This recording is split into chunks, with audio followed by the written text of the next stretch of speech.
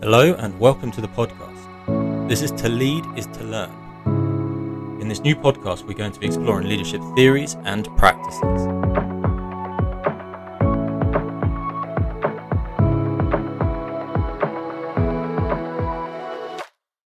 In the final part of our mini-series on motivation, we cover our final 4 pieces of research before looking to draw together the common threads within these studies to build a workable approach to being the motivational leader. As we have seen in our first 2 episodes, if you have not yet listened to these, please make sure to go back and give them a listen first. There appears to not only be some form of hierarchy when it comes to motivating factors, but these appear to come in 2 forms, intrinsic and extrinsic. The former are more powerful, while the latter appears to evolve in a way which makes the previous motivating factors less so. While motivation is a key factor in determining the extent of time, effort, and value we place on a given task, it is appearing to be much more complex, with a network of interlinking factors, as opposed to a cause and effect kind of system. Our working environments take up only a small section of our lives. As such, a holistic view is necessary in order to gain a real understanding of our motivational psyche. Within the workplace, it is appearing necessary for leaders to consider individual followers in a way which acknowledges the relationship as more than the simple transactional model it has historically been. Labour and work for money. But how can this be achieved?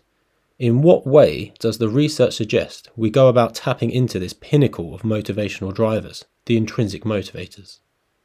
The wealth of research which has been done has helped to uncover some of the potential systems in place within the human psyche, but they do not give us a simple user manual to follow. Instead, it is up to us to determine how to go about using what is currently published. At the end of this episode, I will look to draw together some of the work within motivational theory to suggest an approach which may help in becoming the motivational leader.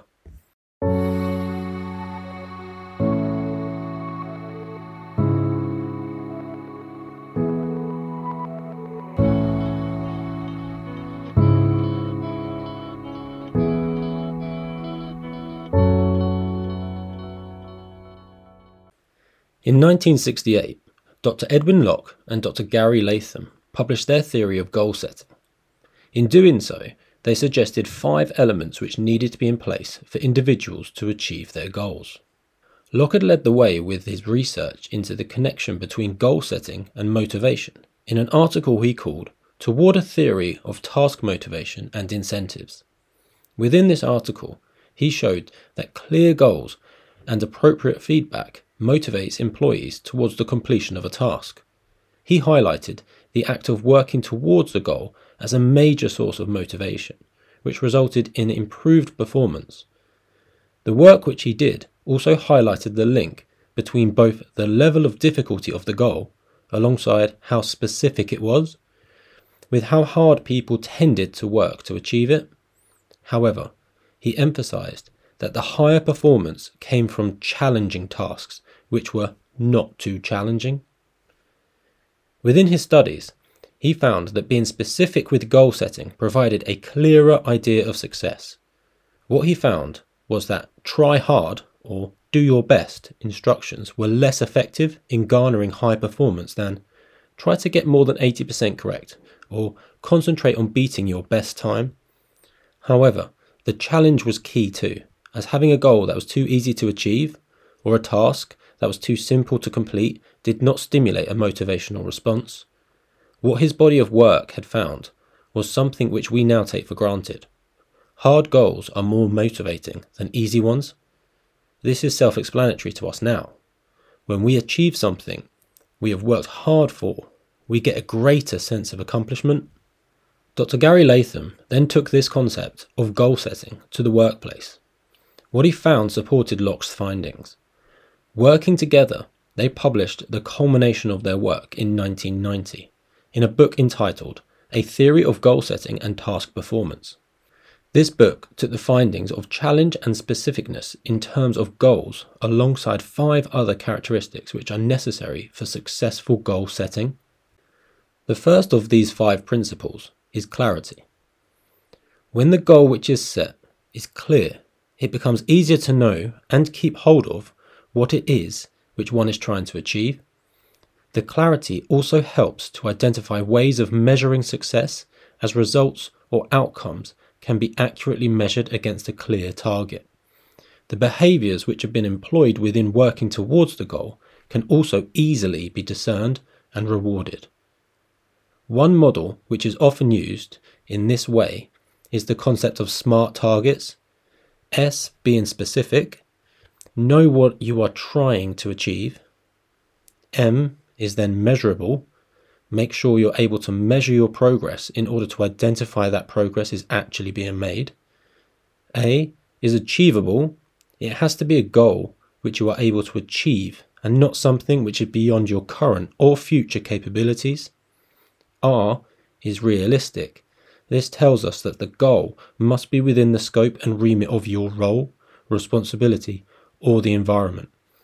In other words, this is not to do with your current or future capabilities. Instead, it has to be a realistic goal that anyone should be able to do. T, then, is timely. The goal needs a time limit or a time check on it.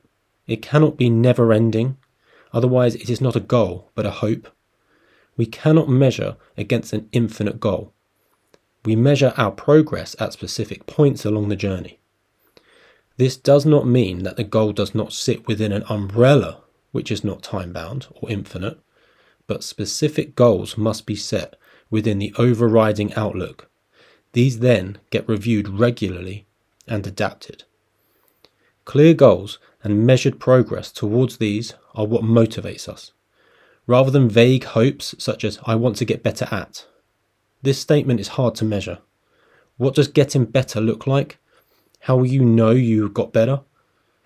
Why are we even looking to get better? What is the overarching umbrella which we are looking to work towards? The second principle is challenge. When we set goals, they cannot be too easy, as they become mundane and can actually work as demotivators. We lose interest and this puts us off doing similar tasks again in the future. Instead, we need to look to challenge ourselves. The addition of a challenge which pushes us out of our comfort zone stimulates our motivational system. However, we must be careful not to set the goal to be too challenging too quickly. It cannot be too far out of our current ability, otherwise we might experience failure, which again is a demotivator. This feeds into flow states, which takes the basis that all individuals seek growth and learning. However, we cannot pitch the goal outside of what we call our flow state. It cannot be too challenging or too easy. There is a fine balance between capability and challenge.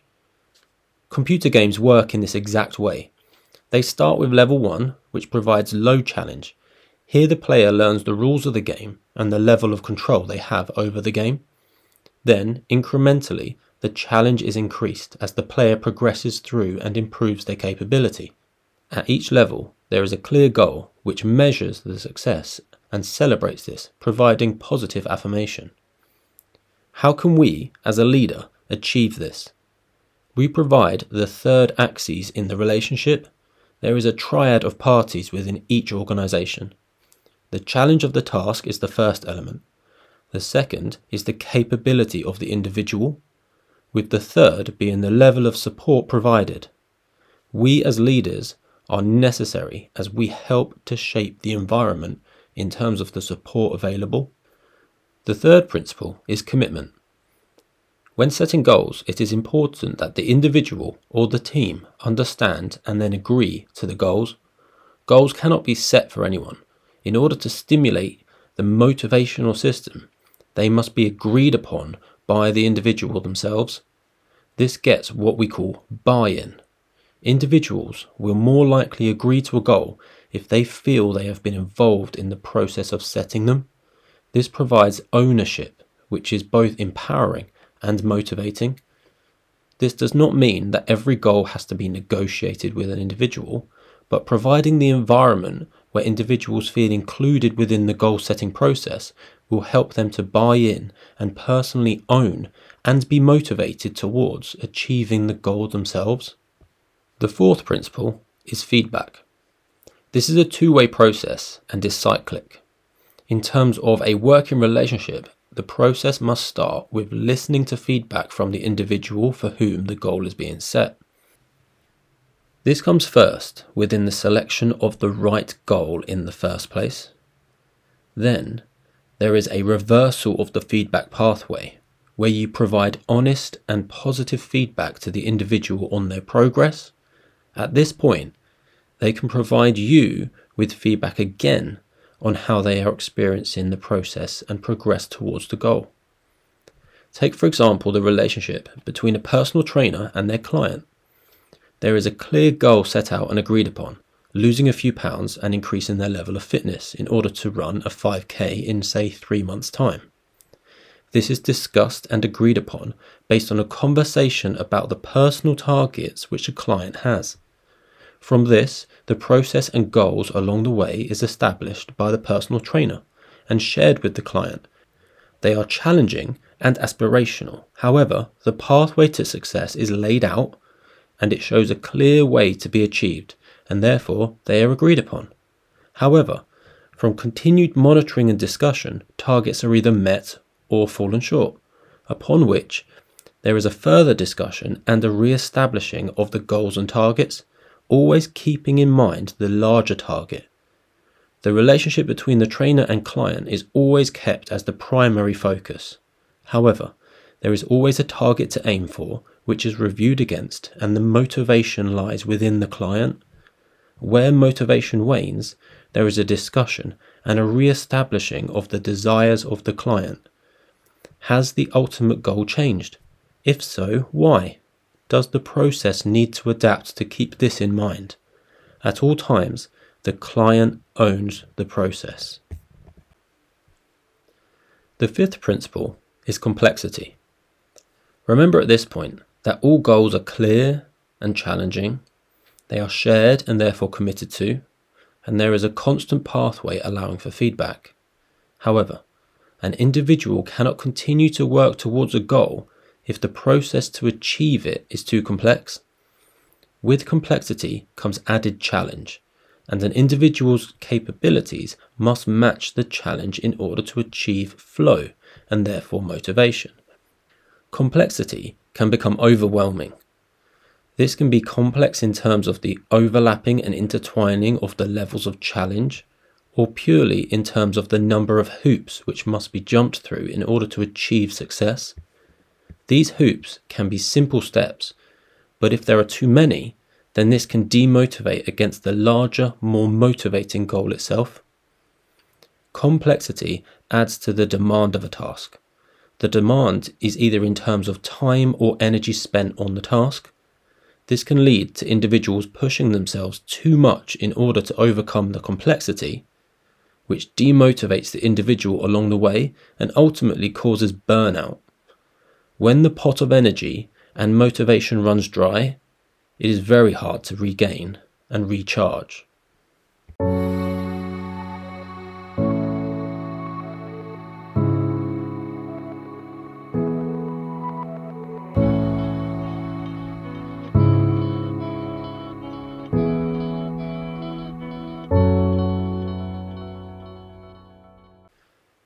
In 1969, Clayton Paul Alderfer developed upon Maslow's hierarchy of needs, building a theory of his own.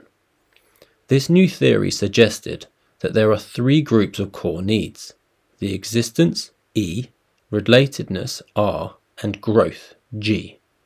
Hence the name ERG theory, or ERG theory. These 3 groups are aligned with Maslow's levels. Existence are aligned with the physiological needs. Relatedness are aligned with the social needs, and growth with self-actualization. The existence needs within this new theory relate to the basic material requirements for living and survival, such as air, sleep, food, water, clothing, sex, and shelter, as well as health, secure employment, and property. The relatedness needs within this theory relate to the importance of maintaining interpersonal relationships. These are therefore centered on and around the social interactions with others and encompass the levels of love and belonging, such as friendship, family, as well as sexual intimacy and aspects of self-esteem involving the gaining of respect from others. The growth needs are then the intrinsic desire for personal development. This aligns with the self-esteem related parts of Maslow's hierarchy, such as developing our self-esteem and self-confidence. This also involves our levels of achievement and self-actualization, such as our concept of morality, our levels of creativity, problem-solving, and discovery. How this differs from Maslow is that within this theory there is no clear hierarchy within the categories. However, the three categories themselves are within a hierarchy. Within this theory, when one category is deemed to be not being met, Alderfer suggests that the individual will focus their attention and efforts towards fulfilling the needs of lower level ones. For example, when the growth needs are deemed to not be met, an individual may look to make up this deficit by focusing their attention on maximizing either the relatedness needs by potentially seeking out respect or recognition from others, or even their existence needs by overeating or overspending and hoarding possessions. Maslow's hierarchy was very rigid and assumes there is a fixed order, with an individual unable to meet a higher need unless a lower need was met. Alderfer, however, developed the theory of frustration regression, which refers to the individual resorting to increasing their satisfaction within a lower level need to accommodate the lack of satisfaction within a higher level need. This is a much more flexible model, as Alderfer considered the needs as a range instead of a clear hierarchy. Within this theory, an individual can still work on their growth needs, even if their existence or relatedness needs are not met.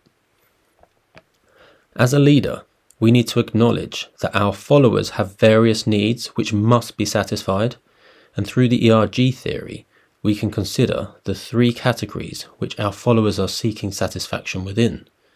When we as the leader concentrate on only one need at a time, we cannot effectively motivate our followers, as this can lead to distraction caused by the frustration regression.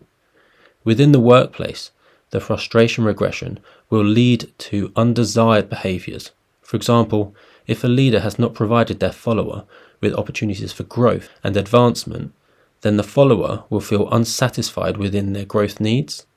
This may therefore revert to seeking satisfaction within their relatedness needs by overly socializing with their team members, which can lead to wider implications to productivity as a result of the resulting distractions.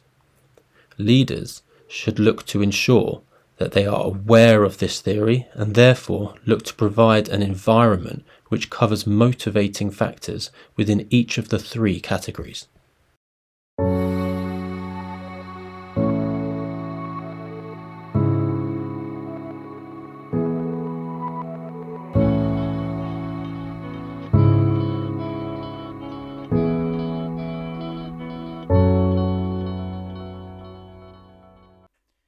In 1969, Lyndall Urwick, alongside two other theorists, Santosh Rangnekar and William Uchi, suggested the third theory to coincide with McGregor's two theories, X and Y.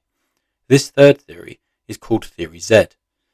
The two suggestions by Urwick, in order for people to behave in a positive manner and accomplish the goals of both the organisation and their own, are 1. Each individual within the organisation should know precisely what the goal of the organisation is and the amount their efforts contribute towards these goals. 2. Each individual within the organisation should know how the goals of the organisation relates positively towards their needs. These two suggestions make people ready to behave in a positive way, as they can work towards both the goals of the organisation as well as their own. However, Uchi's Theory Z is the version which has attracted the most attention from business over Urwick's.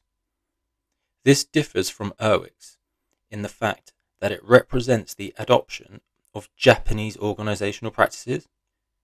These are characterised by relatively low task specialization, low staff turnover, and by primary or holistic relations between employees.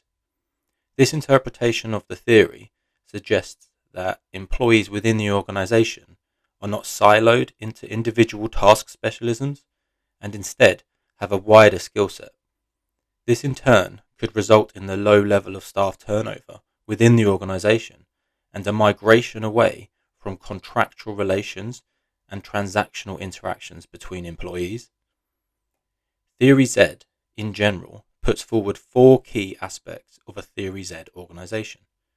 The first is high levels of loyalty due to strong bonds between employees and the organization.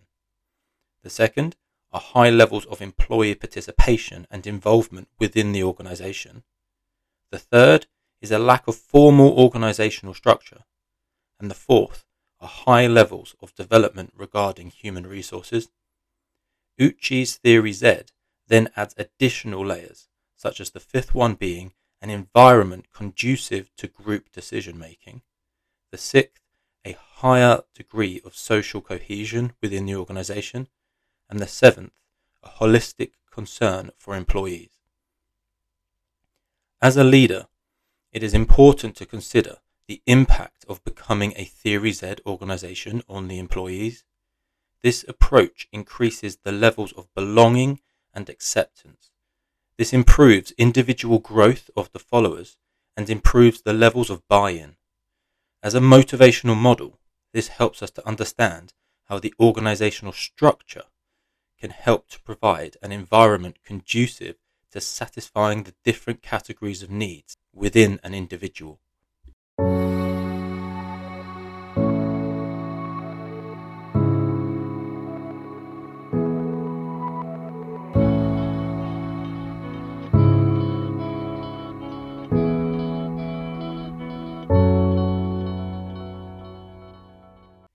In 1971, Chris Argyris developed his motivational theory, which is based around how management practices can affect individual behaviors and growth. Within this theory, 7 changes take place in an individual's personality that leads to them behaving in a mature manner. The development of an individual's personality sees them progress in their 7 behaviors. Each of the 7 behaviors, therefore, has a progression from immaturity to maturity. These are 1. Passivity, demonstrating immaturity, progressing through to activity, being maturity. 2. Immaturity through dependence, progressing to independence at maturity. 3. The capability of behaving in only a few ways, through to the maturity of being capable of behaving in many ways. 4. A shallow level of interest at immaturity, progressing to a deep interest at maturity. 5. Immaturity shown by a short-term perspective through to a long-term perspective at maturity. 6. A subordinate position at immaturity through to a superordinate position at maturity. And 7. A lack of self-awareness at immaturity, progressing to a self-awareness and control at maturity. The model here suggests that immaturity in individuals within the workplace exists mainly as a result of the organizational setting and the leadership practices in place. These leadership practices and systems can result in task specialization, the hierarchy, the unity of direction, and the remit of the role held by an individual. The structure of the organization, therefore, can easily hold back individuals within the organization, holding them in a more immature position. 1. Clearly defined processes encourages passivity over activity. 2. Outline structures and specialisms encourages dependence over independence. 3. Specialisms, procedures, and uniform codes of conduct encourages fewer ways of behaving and therefore immaturity. 4. Roles and responsibilities may stifle interest and curiosity, encouraging immaturity over maturity. 5. Performance management and appraisal processes encourages shorter term perspectives and therefore immaturity. 6. Hierarchical structures clearly define positions as subordinate and superordinate, which again is a sign of immaturity. And 7. Productivity and individualized targets over collaboration and working groups can stifle self-awareness, which maintains immaturity. So as a leader, it is important to recognize this within our teams.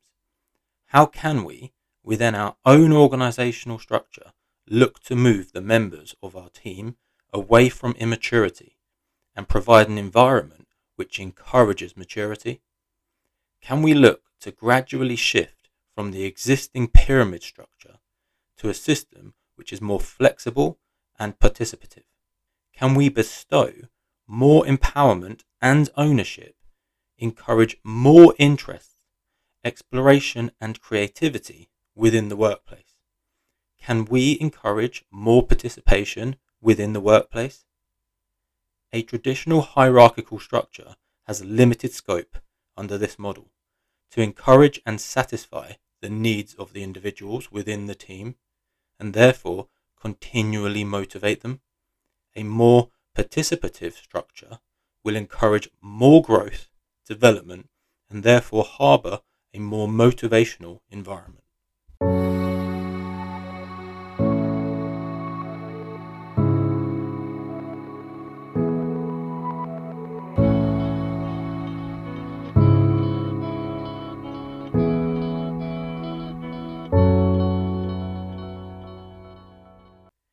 In conclusion, motivation is a psychological response towards a task or activity.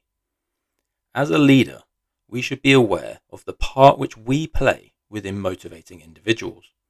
Motivation can help people to perform to their highest potential with a positive attitude and grow as individuals. The motivational theories which we have covered within this series give us an indication of how we can go about becoming the motivational leader. First, we need to accept that we have very little control over the motivation of others directly. Instead, it is about the environment we create for our teams. Second, we need to acknowledge that our followers have two motivational stores, intrinsic and extrinsic. We can fall into the trap of quick wins by resorting to the extrinsic motivators, the dangling the carrot method.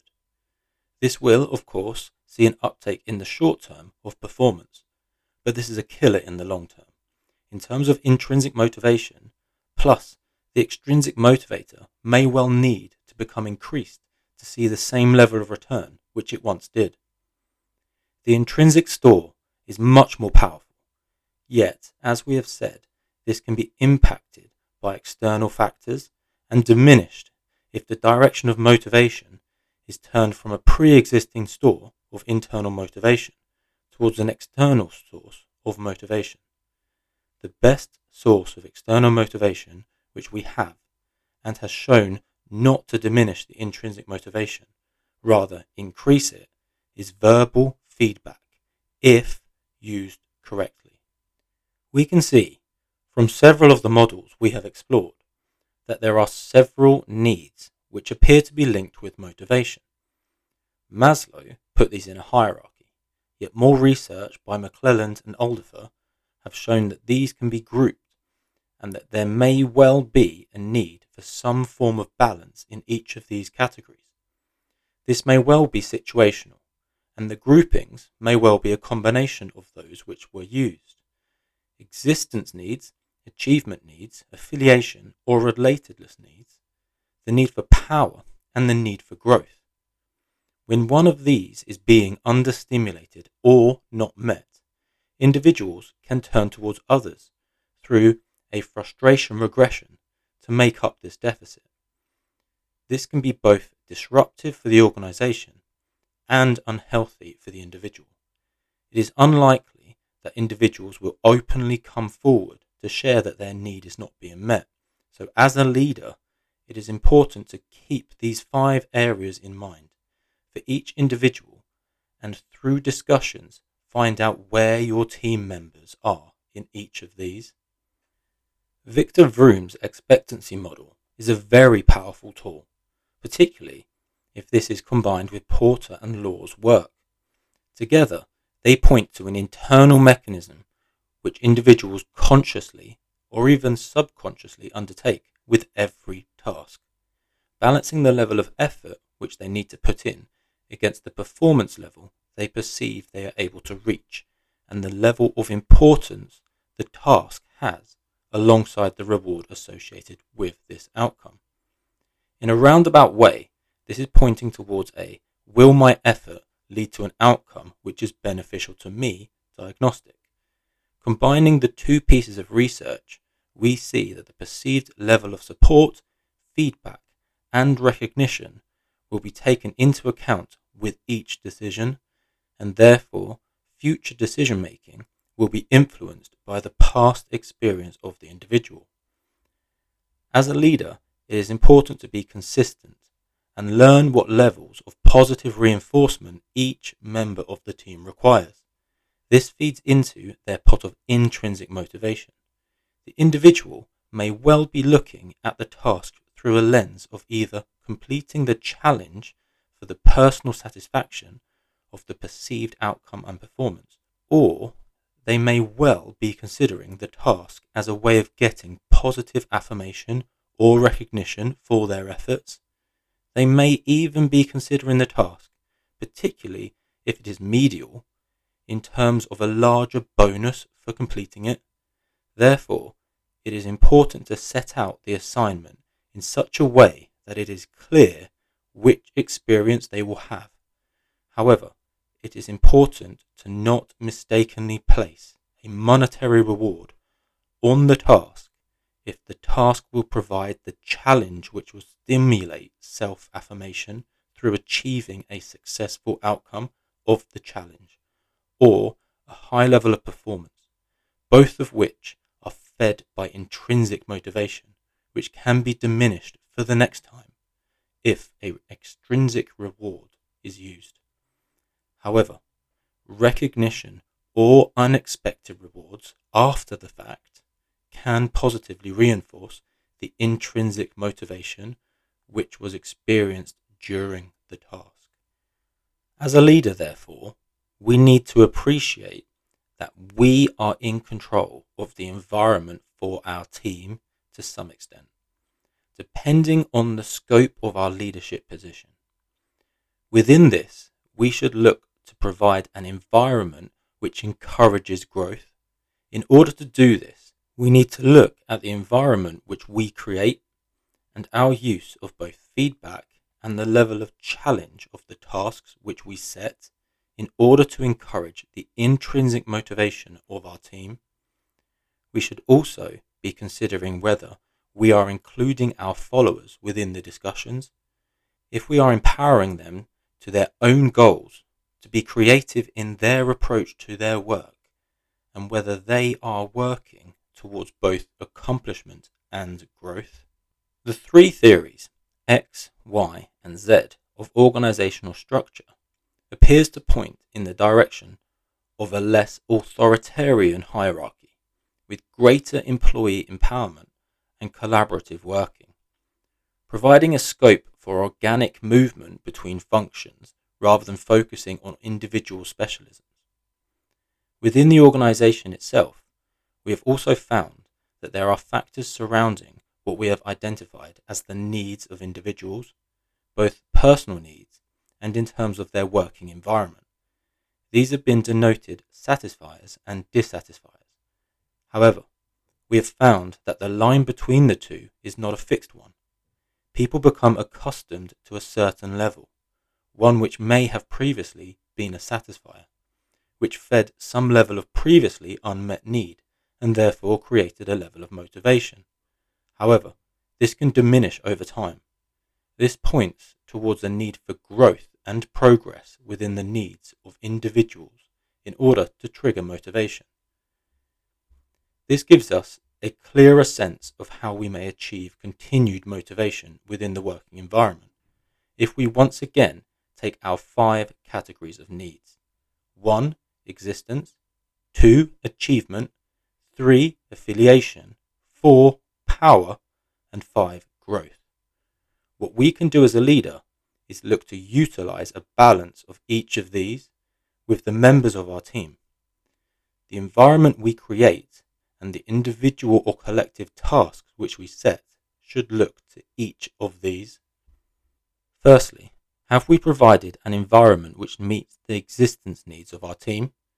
This can simply be the provision of food and drink, a warm and comfortable physical workplace. Is there scope here to progress in terms of financial pay? Are there opportunities to earn more within the work that they do? Are there some medial tasks which can be used in terms of financial rewards for short-term extrinsic motivators, which when met can be used as top-up pay? Is there the opportunity for extra hours? Will this allow the individual in their wider life to progress in terms of their possessions, their lifestyle, and improve the home they live in? These are all motivating factors in terms of their existence. For the second, do the members of our teams have the resources needed to achieve in their roles? Do they have opportunities to stretch and challenge themselves in order to feel personal accomplishment? Do they have opportunities to shine and be creative? Are there measurables within their work which they can look to set targets and meet? Are there opportunities for promotion or progression? These are clearly achievement factors and highly motivating. For the third, do we recognize the successes of others? Do we give positive feedback or even feedback which they can work on and then be recognized for the progress which is being made? Do we provide opportunities within their work for teamwork, cross-function collaboration, working with others, or even chances to catch up, make friends, and feel part of a community within the work environment? Do we allow opportunities for our employees to become friends?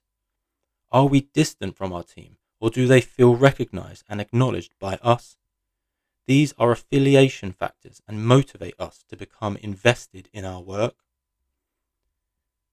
For the fourth, are there opportunities for leadership progression in our working environment? Do we promote from within? Are we recognizing performance? Do we give opportunities for teamwork where each person can be empowered? Do we empower regularly? Do we give opportunities for cross-functional projects where the power for innovation and creativity, product development, system and process redesign is bestowed upon working parties? Are we giving the members of our team the opportunity to shine and rise above as a leader, and then recognizing them when they do? These are power factors, and again, they motivate us at different times in our career, and we need to provide the opportunities for our teams to partake within these when it's right. For the fifth, are we investing in opportunities for our team members to learn and grow? Are we giving them opportunities to explore their interests, get creative, and approach challenges head on? Are we telling our employees what to learn, or are we providing the scope for them to learn what interests them? Are we making use of the diverse talents and interests of our team? Are we giving them opportunities to teach each other? Are we providing them with the best environment to become the best they can be? Are we holding employees back due to the skills they currently have, which if they moved on, we would lack? Do we show our employees that we care more about their growth and development than we do about keeping the status quo?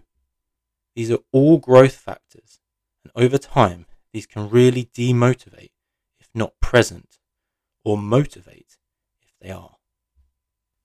As a leader, a lot of this can be implemented and monitored through regular discussions and helped through a process of goal setting.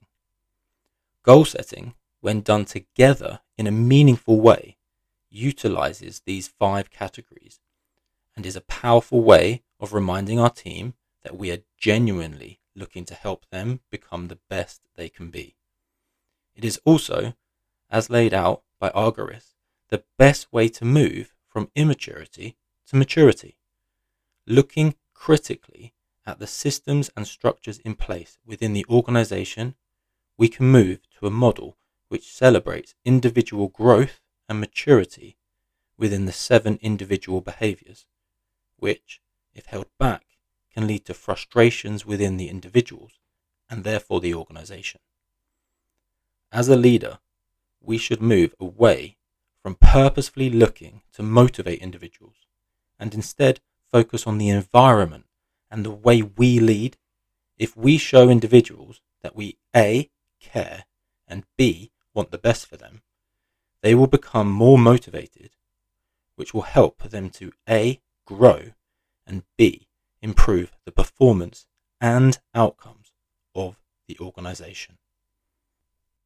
As always, I want to finish this episode and this series with 3 final questions. My first question: how often do we have meaningful discussions with the members of our team which explores how they want their career to go? Do we listen? Do we put in place opportunities for them to work towards this?